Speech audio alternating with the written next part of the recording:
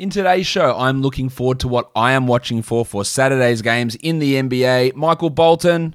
Thanks, Josh. It's Michael Bolton here, and it's time for another episode of the Locked On Fantasy Basketball Podcast. Let's get to it. Let's get to it, indeed. You are Locked On Fantasy Basketball, your daily fantasy basketball podcast, part of the Locked On Podcast Network.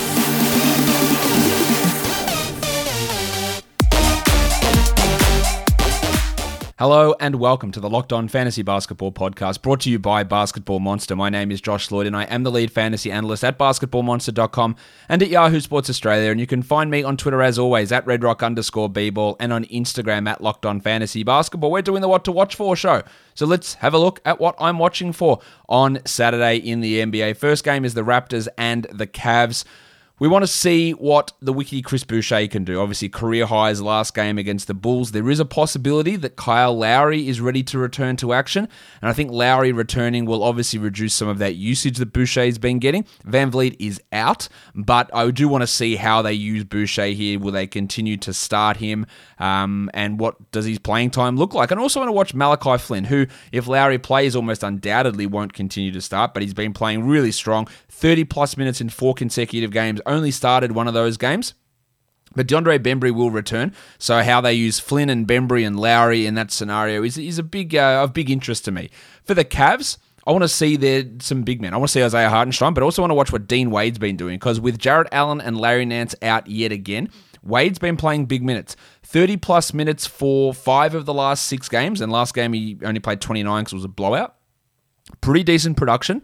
I think Wade has an opportunity again for another solid performance, while Kevin Love, he is at this point a 12-team league option. Now, we worry about him missing back-to-backs. In the next 4 games, the Cavs have 2 of those as back-to-backs, so there's going to be some games missed for Love, no doubt. But his production's been strong. He's getting good scoring. He's shooting well. He's rebounding the ball well. He's doing Kevin Love things, even though it is in minimal minutes. Let's go on to the next game.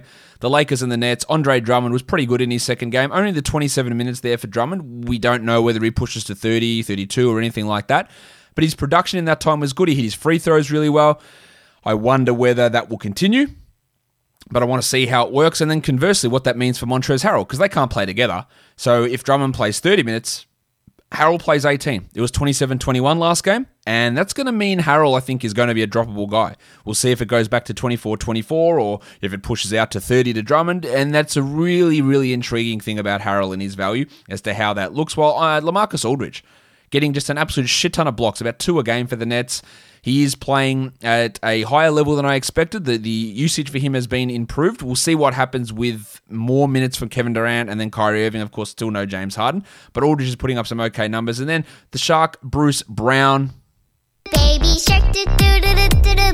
He's been putting up some good defensive numbers for sure. Will they start him with Durant back? Probably not, but 20-plus minutes available there for Brown. I think he's more of a streamer than a must-roster player, but especially if you're looking for some defensive stats and a nice field goal boost from a guard, Brown can be that guy for you.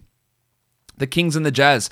Last game, the Kings, under the expert tutelage of Luke Walton, started Mo Harkless. They lost to the Pistons team sitting their best 2 players, so that didn't work out particularly well. I wonder if they go back to Harkless as their starting small forward. Now, in terms of minutes, Harkless only saw a marginal increase, and Halliburton still got his role off the bench, but I don't know, that stagger didn't really work for me. It didn't work for the Kings, quite obviously. So let's see if they go back to it. I'm also a little bit concerned, not concerned, but a little bit, what's happening with Tyrese Halliburton. He was always a guy that I was never particularly enthused of with his ceiling.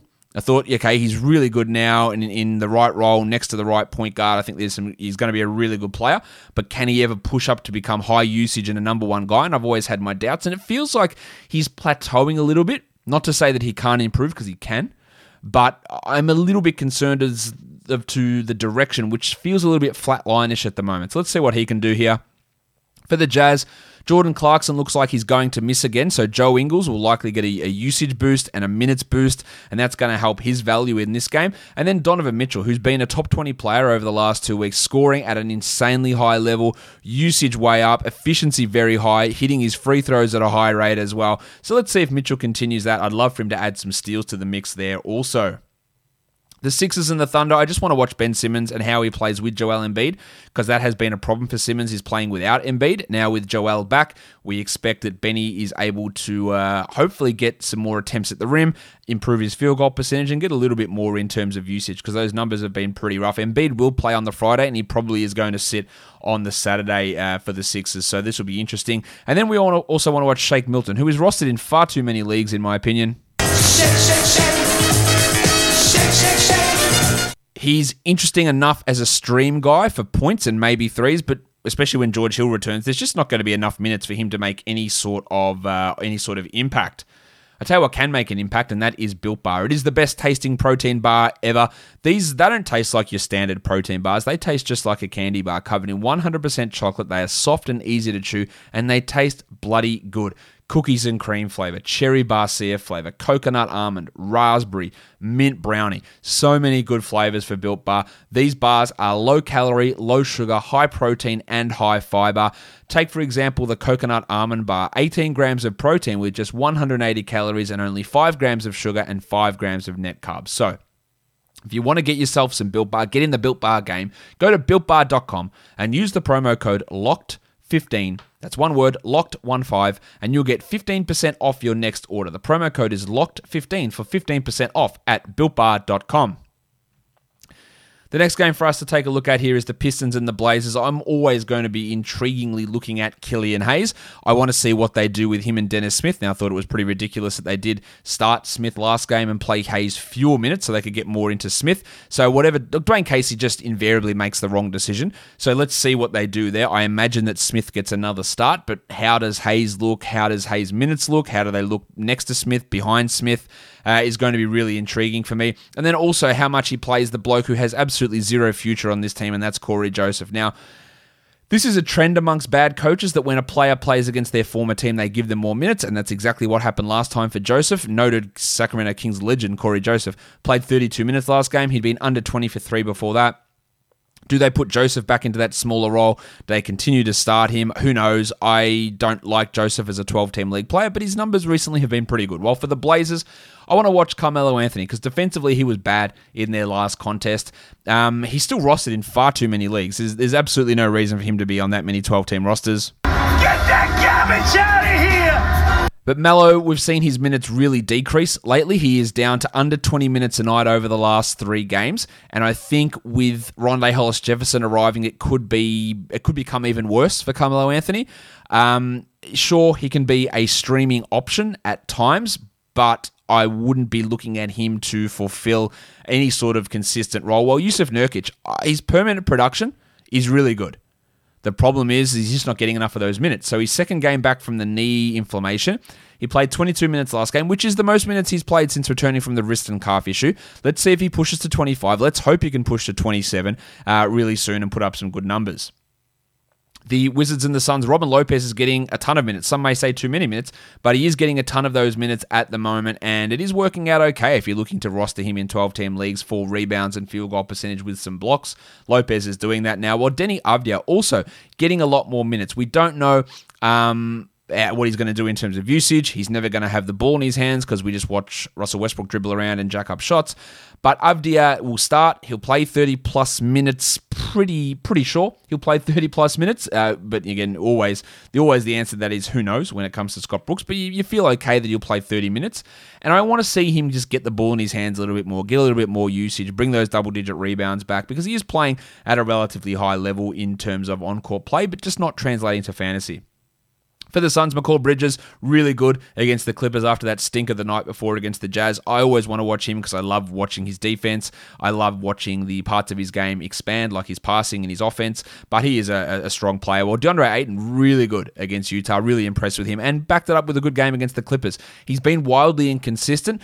Shit for a big stretch of the season, had a nice strong run, dropped off again, and now he's playing well again. So let's see how he looks against the formidable Alex Len, Robin Lopez combination. But of course, we have to remember, it is a revenge game for Alex Len, so I'm not sure who's going to be able to stop him in this one.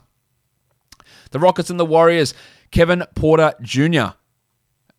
I think Cousin Kev's been a little bit up and down, to be probably kind to him. John Wall will sit this game out. It is the first game of a back-to-back. Maybe Wall returns for the Saturday. John Wall's sitting out Friday, so maybe John Wall returns for this Friday game.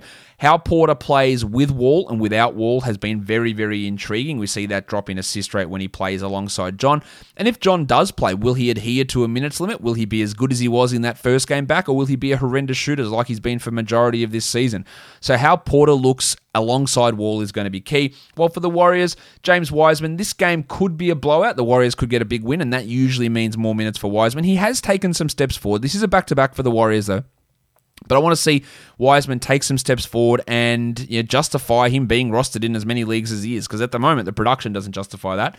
But it's all about upside for Wiseman. Well, Andy Wiggins has been, I'd say, much better than anticipated for most of this season. He has some down stretches for sure. But he's playing at a relatively high level, blocking some shots, hitting shots at a higher level. I think just playing with a little bit more energy as well. Next up, it is the streamers we're looking at.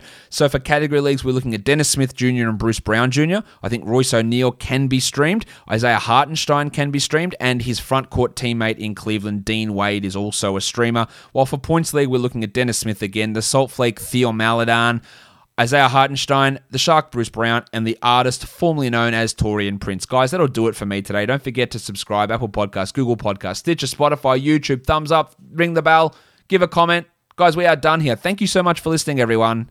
See ya.